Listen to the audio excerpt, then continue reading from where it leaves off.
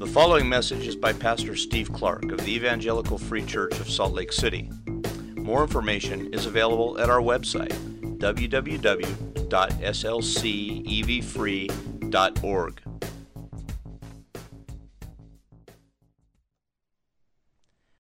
Look at the city and see its Lord.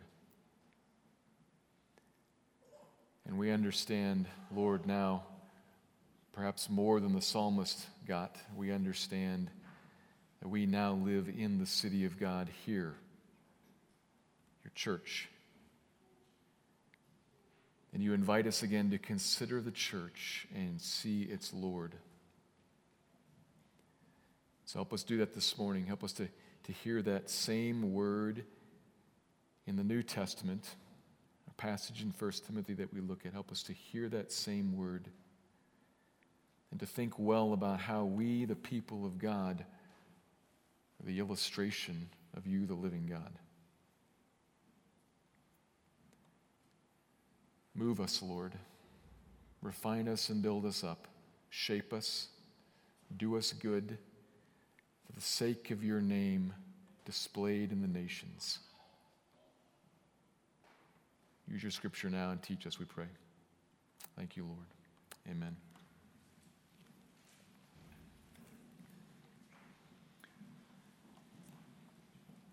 In many ways, it is very helpful to talk about personal relationship with Jesus.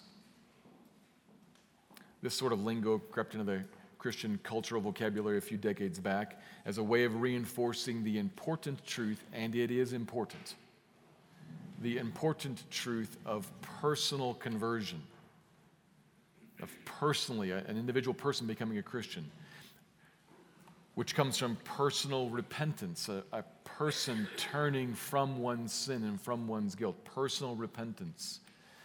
And personal faith then, turning from one's own sin to Jesus personally, trusting him and his work on the cross to pay for one's own personal sin. When we think like that and we talk like that, we're putting a person personally, individually before God and inviting him or her to think personally about these eternally important truths for oneself. It's really important and really helpful. As long as it's also the case that this individualistic language is joined with, not replaced by, but joined with some strong corporate language about the people of God, the church. No individual Christian was ever intended to remain an individual Christian by him or herself, a free agent of some sort, kind of roaming around an island finding a home. No. We're all supposed to be, each individual Christian is supposed to live in, be a connected part, deeply so, of a local body, a church. But for what purpose? Because it's helpful to us, for sure. It's helpful for us individually to be a part of a local body, for sure. But that's not what our passage for today is getting at. Rather, what we're going to see in our passage today is a point that perhaps it's a subtle one, but it's an important point that's very helpful in clarifying. The church that we are to be a part of is not ultimately for us. And our involvement in it, that too, is not ultimately for us. It is indeed very beneficial for us, and this is the subtle part. It is beneficial for us, but it's not for us, primarily. The church is for God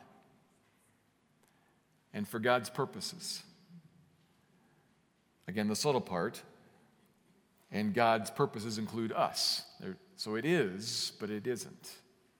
The church is for God and for God's purposes. The church is like a living, breathing visual aid designed to show off something, someone. Like the ancient psalmist said, look at the city and see, this is God. We're designed to be a visual aid to show off something, someone that might not otherwise be seen clearly, except the church shows it in how we are. That's what we're going to be considering today as we look at the end of 1 Timothy chapter 3. And I think that as we get this point, if we can get it, if I can make it clear, it's a subtle point, but I think I can make it clear. What we're going to see here is a helpful kind of a change in perspective, something that tells us how to view every situation, every circumstance, every day that we find ourselves walking through. It's going to help us to think, what am I illustrating right now? What are we an illustration of right now? That's very different than, is this helpful for me right now? What am I getting from this right now? Subtle difference, but an important difference. What am I illustrating? What are we showing off? What are we displaying? We. What are we showing rather than what am I getting? It's an important difference, which we're going to see this morning in 1 Timothy 3. Let me read the passage and then draw out two observations from it. This is the end of 1 Timothy chapter 3, beginning verse 14. I hope to come to you soon, but I am writing these things to you so that, if I delay, you may know how one ought to behave in the household of God, which is the church of the living God, a pillar and buttress of truth. Great indeed, we confess, is the mystery of godliness. He was manifested in the flesh, vindicated by the Spirit, seen by angels, proclaimed among the nations, believed on in the world, taken up in glory. 1 Timothy 3. Two observations. Here's the first. As God's church, God requires us to live so as to display God's truth. God. As God's church, God requires us to live so as to display God's truth. Verse 14, we find out that while Paul expects to come to Ephesus, the church he's writing to here is the church that's in Ephesus. He expects to come there himself personally to teach, but he knows that may not happen, so he's writing instead, so that regardless, whether he comes or not, Timothy and the church that reads this, and including us, the church that reads this, will get the teaching and know how one ought to behave. What the verse says. Literally, it's how it is necessary to behave. What kind of behavior is required. So that's the statement that gives us shape to the whole of the letter. All that we're reading here is what Paul says about how we are required to behave. So this is not good advice. It's not Paul's opinion. It's God's requirement for his people. And right away, we notice something there. It feels a little odd, probably, that I just used the word behave a few times and required a few times. That kind of feels a little strange to us. But what we notice right away is that this is perfectly appropriate. It's perfectly appropriate to talk about required behavior in the church built by God's grace. As someone once said, grace is not opposed to work. Grace is opposed to merit. In other words, grace, what God gives us freely, what God gives to us, in this case particularly salvation, what he gives to us freely does not mean that we are never supposed to work. It means that we can never get ourselves in a position where we say to God, you should, I deserve. Never. And if we get that clear, if we get certain, if we understand clearly that I never find myself in a spot where I say to God, you must, you should, then I can understand, yeah, it's fine and appropriate to talk about behavior. Not to become a member of God's family, but because I am one already. There's a way that I should behave, a way that's required. That's what we see here. True for all Christians, because we now live in God's church. When a person becomes a Christian, We relocate. We move into and now live in the household of God. First phrase there. We hear that word, we should be thinking household. We should think about extended family and location. The Scripture is full of language about house of God. Specifically, of course, the temple, the place where God dwells. And with the architecture language is later in this verse, that the idea of a building kind of should be on our mind. There's a building that we're talking about here, a house where God lives. And the church now, not the literal Old Testament temple, not any other building or any other temple now or any time in the future. The church now is the house of God in which God dwells. This is his house. He lives here. This is his domicile. He's here, and so are we in God's house. A building, a location.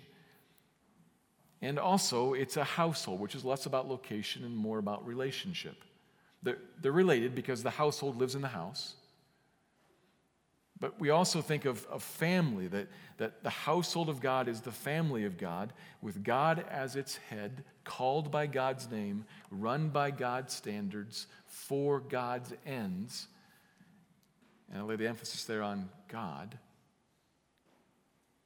He's the Lord and Father in all the household.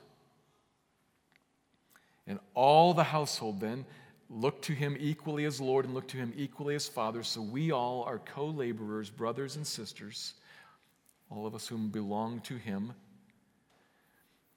We're now in God's household,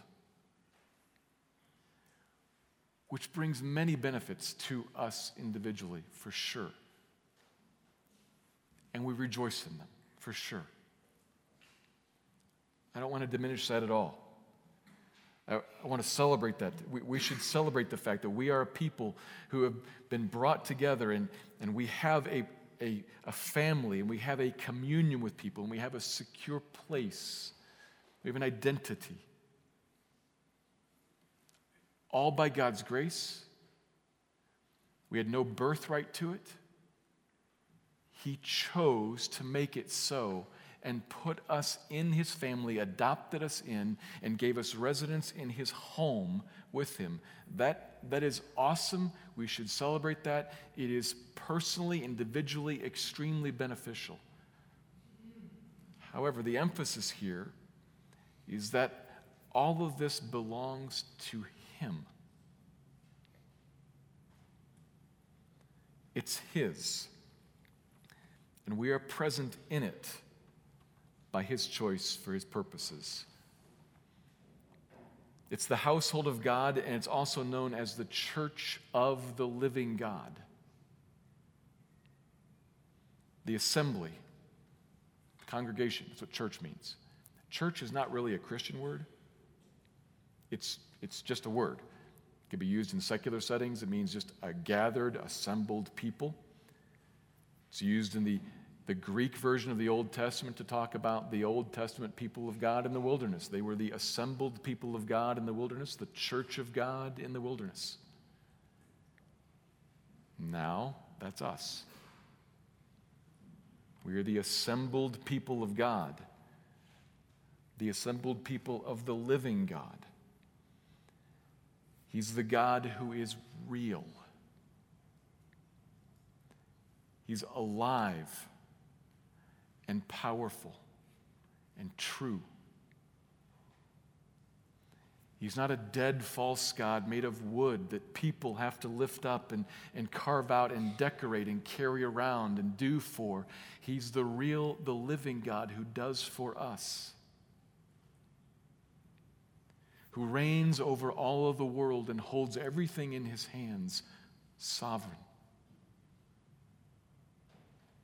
And is working in every circumstance to lift up and to take down, all towards the end of carrying out his good and wise, holy purposes.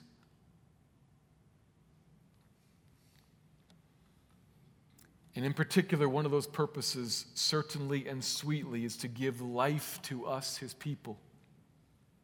He's the only source of life. As the living God, he is the one who gives life, and he is the one in whom life is sustained. He brought us to life, and he upholds life in us because he brought us into his family, gave us residence in his house, assembled us together under his living hand. We are people in the household of God, in the church of the living God. Pause right there. There's an assumption here so far that it might be helpful to bring out from behind and put in front. The assumption in this passage is that God is talking to Christians in the context of the corporate body, like I've just been talking about. So I imagine that I didn't say anything to you about church, about assembly, maybe a few little details about what the words mean, but I didn't say anything to you about the family of God, the household of God, the temple of God that you didn't already know. But the assumption here is that those phrases, he's talking to individual Christians in that context. And he's going to tell us how we have to behave in that context, because that's our context. And he does not mean to say, now, Christian, if you're not in the church, well, that's different. Somewhere else, I'd have to tell you how to behave by yourself, individually. No. He has a one-to-one correlation. Christian, that is, those living their lives in the church. There are no free agents. There are no individual Christians. One-to-one correlation. I'm saying this like a third time here. Every Christian is in the body, in the church. In the sense of not just physically located on a blue chair in a gym, but connected like arm is to torso. In. That's what we are. That's the assumption. Our existence is in this context. So we think about the church, the household of God. We must never think about me as an individual looking at an entity over there that's maybe kind of like a resource for me. It's like the grocery store. And when I have a need, I stop in and pick up some milk and some bread. And then over there's the mall. When I have a need, I go get a shirt. It is easy for us, I think maybe even a little bit common for us to think about the church as that. Like, I'm an individual, and out there somewhere is this resource provider. And when I need instruction, or when I need encouragement, or when I need companionship, I go to the church. And then I leave. No. It's the other way around. It's like any one of our biological families or physical homes. We go out from our physical homes. We depart from our biological families, the families that we live within, but we always come back to them. We go out to do something and come home. We go out and come home. This is home base. And every moment of every day, we're living with the conscious awareness that I know where my house is, I know who my people are, and everything I do is done with reference to them and that place. I'm always acting with in my mind, what are their needs and what are their goals and what are their standards? how we have to carry ourselves all day long is determined by what our home is and what our family is. We go out from that, but we come back to it. So, as part of this family, living in God's house, how should I carry myself? Given the assumption that I am in this house, that I am a part of this family, in this household, that I'm assembled together with this people, how should I carry myself? Well, that would depend on what the point is. What's God want to do here? What's the head of the house designed us for and assigned us to? That's the next phrase, the end of verse 15.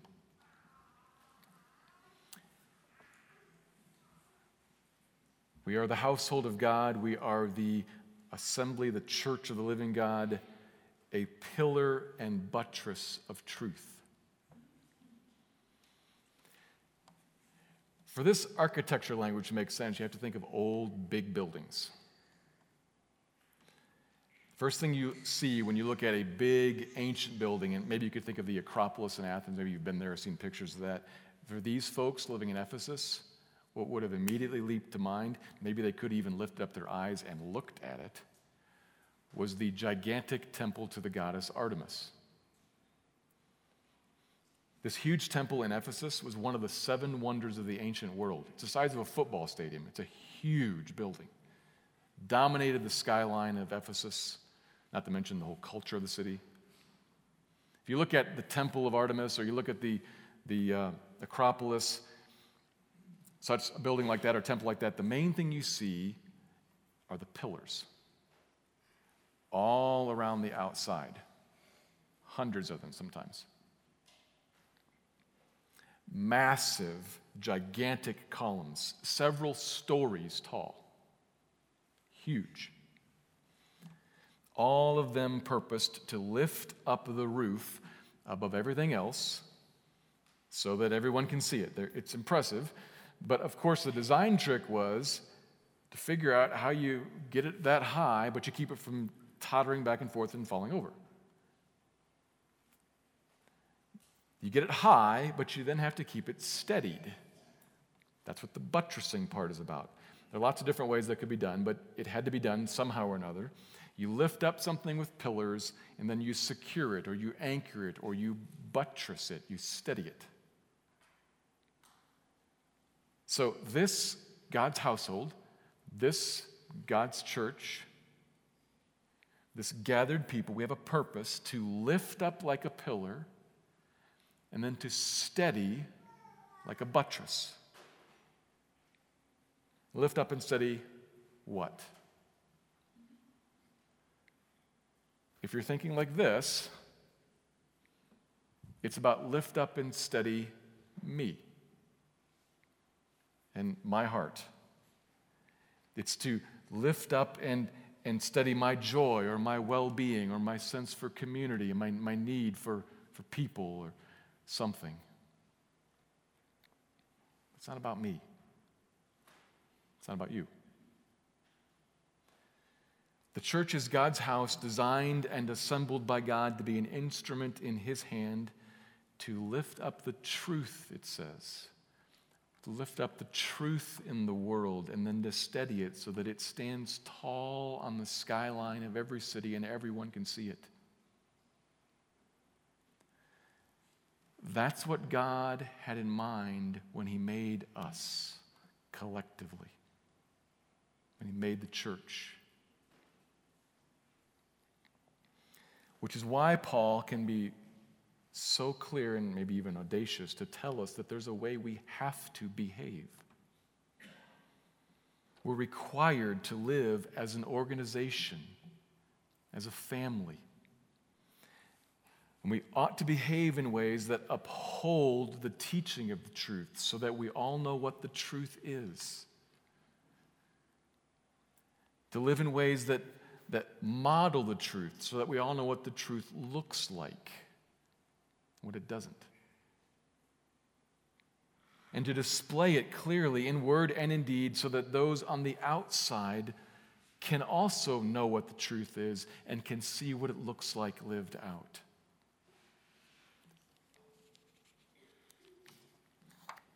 We do that individually to a degree, yes. But we're designed as a family because a great majority, if you ever thought about this, ever considered it by looking through the New Testament, the great majority of this upholding of the truth and displaying of the truth and teaching and modeling and proclaiming requires one another. Love one another. Forgive one another. Teach one another. Serve one another. Correct and rebuke and encourage one another. All through there, if you begin to read the commands of the New Testament in this light, you realize, somebody said this last week, you can't obey most of the Bible by yourself. You can't. Because it's interpersonal. So God did this one-to-one correlation, put us individually in a church because he wants to show us and the world, this is what I'm talking about. This is who I am. I fix this. This happened at the fall. I fix that. I put people back together, not just individually making us whole like Humpty Dumpty, but I put all of the eggs back into the carton, and I make them sit there well together, sweetly, familially, in love, forgiving, united, one. That doesn't happen apart from me. Look, it does happen with me. With me in their midst, it happens. It's what we're for. It's what we are doing, to live in a way that reflects in our circle and out there God's character and God's nature and God's goals and his manner, living within the church community. That's what God requires on us to live, to behave ourselves in God's house. Because God wants God's glory to cover God's earth like the water covers the sea. And God wants that glory rightly understood and rightly seen and rightly honored because he wants all sorts of people to be saved. Remember that from chapter 2. And so he wants us to live godly and dignified lives. Remember that from chapter 2. That's what God's about and what we're for. And so it gives us some directions, like I said earlier, in every moment of every day as I'm moving through my day to not think, what am I getting out of this? How's this doing for me? But to think, what am I illustrating? Who am I displaying? With whom?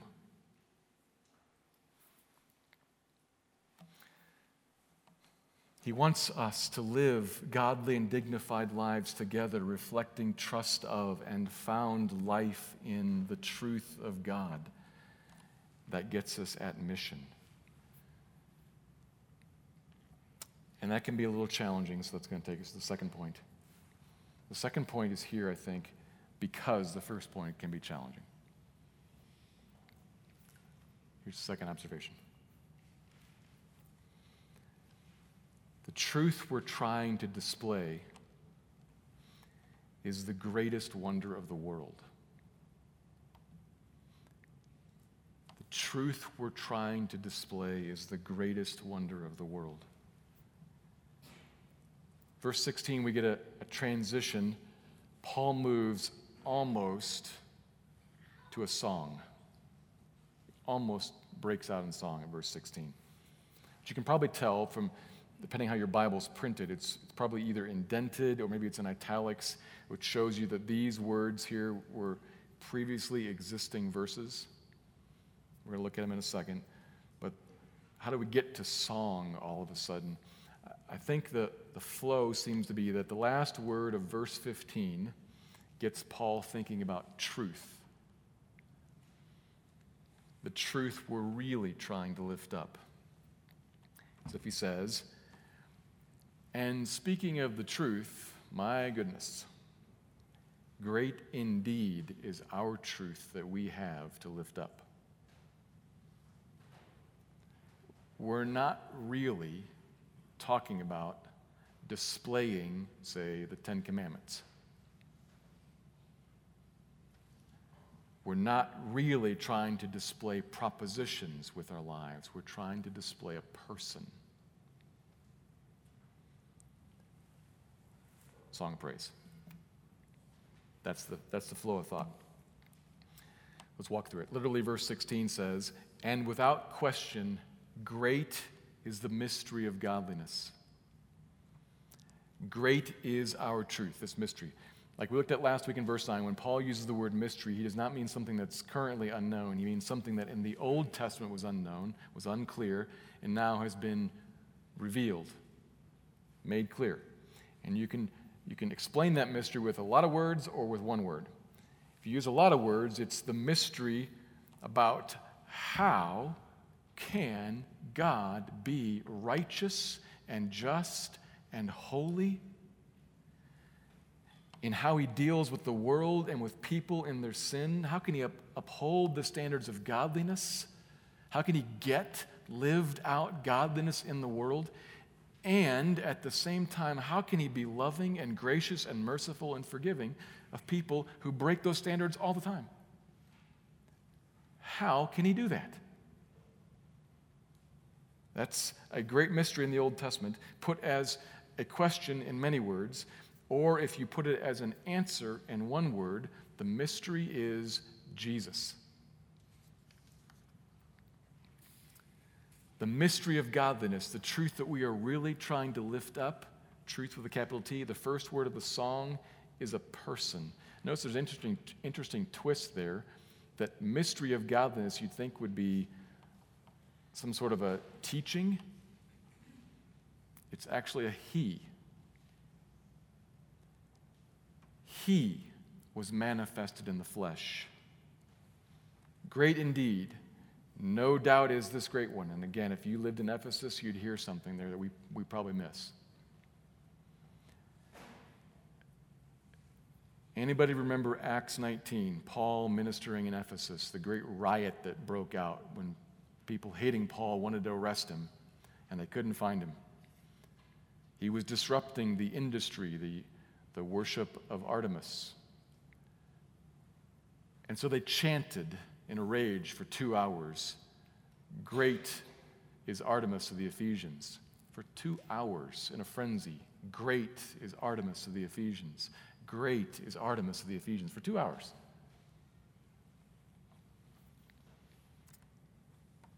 Well, no doubt, without question, there is something great here in Ephesus. A very great wonder in this world. He was revealed in flesh and vindicated by the Spirit. The bookends of his earthly life. He is eternally existent without beginning. God the Son. Revealed, though, not made, revealed. When he became a human being, became flesh. The Father decided to clear up the mystery and made him flesh, and so he dwelt among us and he claimed all kinds of audacious stuff. He claimed to be God in flesh. He claimed to be the Messiah, the ruler of all of the earth and the only way to know God. He claimed to be the way, the truth, and the life. And then he died on a cross, seemingly condemned, until he was vindicated by the Spirit, raised from the dead, and proven right. There's his earthly life, what he came to do. And then seen by angels and proclaimed among the nations. This takes things one step further. The first 2 lines are about Christ's work started and finished, and here it is about the work told, proclaimed. All throughout his life, we have testimony of angels being around and seeing his birth, and at the resurrection, for instance, of seeing and then telling things about him. Well, the angels, heaven speaks of him, and so then do people in all the nations. There's a mission that's gone out proclaiming to everyone, everywhere, by heaven and by earth, what Jesus did. And then lastly, it's positively responded to everywhere, believed on in the world, and taken up in glory. What a response. All over the world, a crazy thing happens as we talk about this profound mystery of God who became man, who died cursed so that sinners wouldn't be.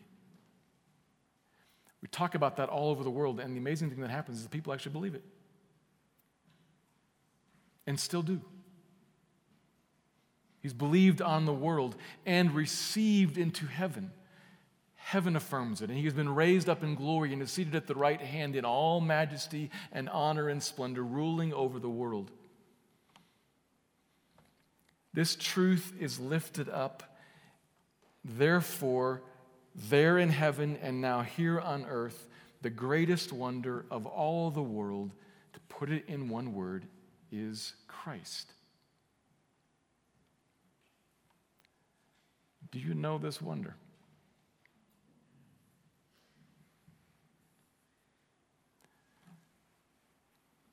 If you don't, you need to. This is a wonder who is wonderful. And the reason that people believe on him is that he's true. He's the truth. What he did actually does save people and actually does bring people into the house of God, into God's family. Wonderful.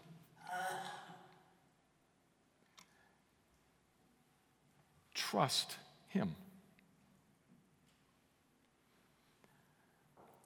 But Paul assumes that his readers do know this wonder, like most of us do.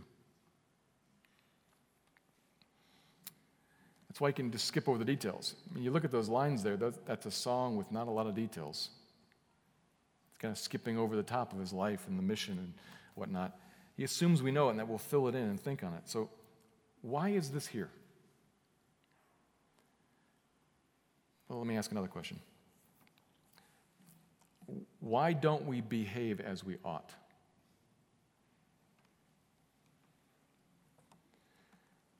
I think it's because we often find other things in the world to be more of a wonder, to be greater, to seem greater, to seem more wonderful, to be attractive to us. We find them wonderful, and we are wonder seekers by God's design. And we find a lot of stuff out there that seems fascinating and promising. Great. And so we're drawn after it, and behaving as we ought seems lesser. And we behave as we want to in pursuit of what seems good. God made us wonder seekers, though, because he knew that one day he would manifest in the flesh true, wonderful grandeur, and he made us ready to receive the heart-satisfying, grand Christ, the one great wonder in the world that would draw us to worship him and then would satisfy our souls in godly ways, in a permanent way. But we are all fallen, and our eyes grow dull, and we come to call great that which is not, and even believe as true that which is false. We get fixated on those things and enamored with them and drawn away, and then we let our lives become orbiting around them, and the wonder of Christ becomes less apparent to us. That's the tragic history of the world. That's humankind, and that's why God made the church.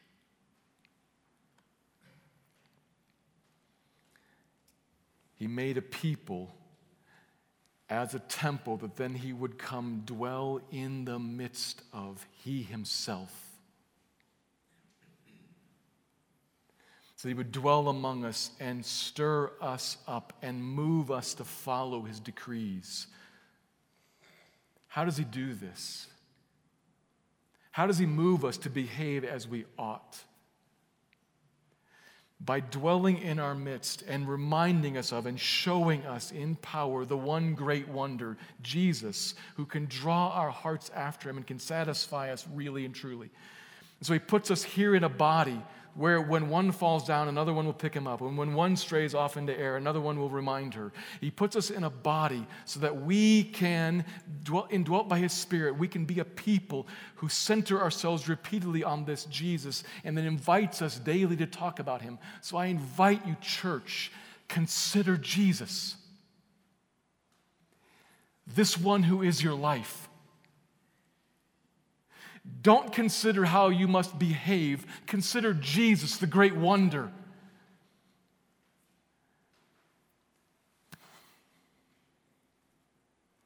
This is the one who chased you down and caught you and put you in a family, who has done you good, who has forgiven you of your sin, made you whole, promised you eternity. Consider Jesus. The one lover of your soul, the one powerful Savior, the one sovereign, wise, good God. Consider Him. Be reminded of Him. Great is the mystery. The only thing is great. He put us as a people so that this truth, this one, would dwell in the midst of us. We would stir one another up to look at Him and consider Him as we lift Him up in front of one another by the power of God. We don't have the power to do it ourselves. By the power of God in us, we lift Him up in front of one another. We steady Him so that He stands. We remind ourselves when we want to stray away, we want to fall over, we lift up, we hold together this one who is the wonderful truth. And then as we see Him, we walk after Him and display Him in the world. This is what we're for. How? Well, there's 1,000 ways. That's all this is about, right? That's what the rest of the book is about. The rest of the book is about. But the important piece for us this morning is to consider Jesus as the great mystery, and then say, and what I'm for with this people is the displaying of that truth to us and out there for them. That's why God made the church, to lift up the truth, to display His glory for each other and in the world. That's what's right and fitting for us. And it brings us life. As I think about a church like that, I'm actually kind of helped and kind of thankful. Because it tells me something about what I'm supposed to do, and then says, and that's actually, then it comes around to me individually. That's good for me. And that's good for me. That's good to me. God's a genius. God doesn't let us hang out by ourselves because the world would not see Christ, nor would I. He's a genius. Let's pray.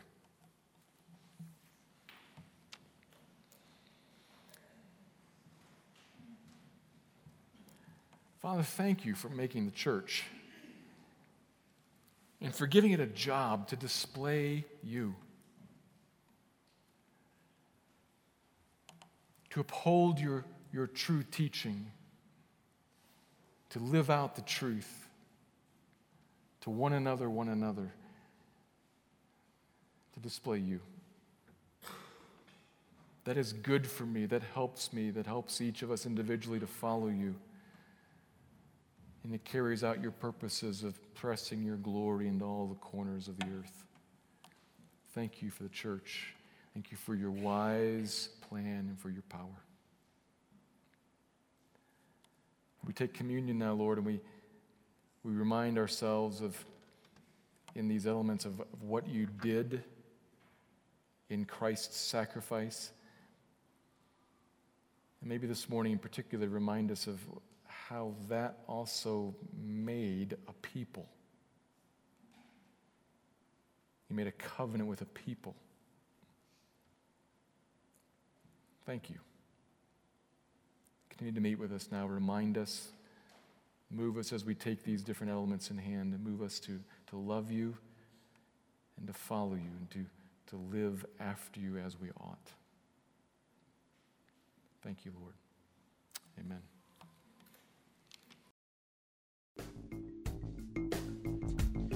Thank you for listening to this message by Pastor Steve Clark of the Evangelical Free Church of Salt Lake City in Salt Lake City, Utah. Feel free to make copies of this message to give to others, but please do not charge for these copies or alter the content in any way without permission. We invite you to visit our website at www.slcevfree.org or call us directly at area code 801-943-0091. Our mailing address is Evangelical Free Church of Salt Lake City, 6515 South Lion Lane, Salt Lake City, Utah, 84121.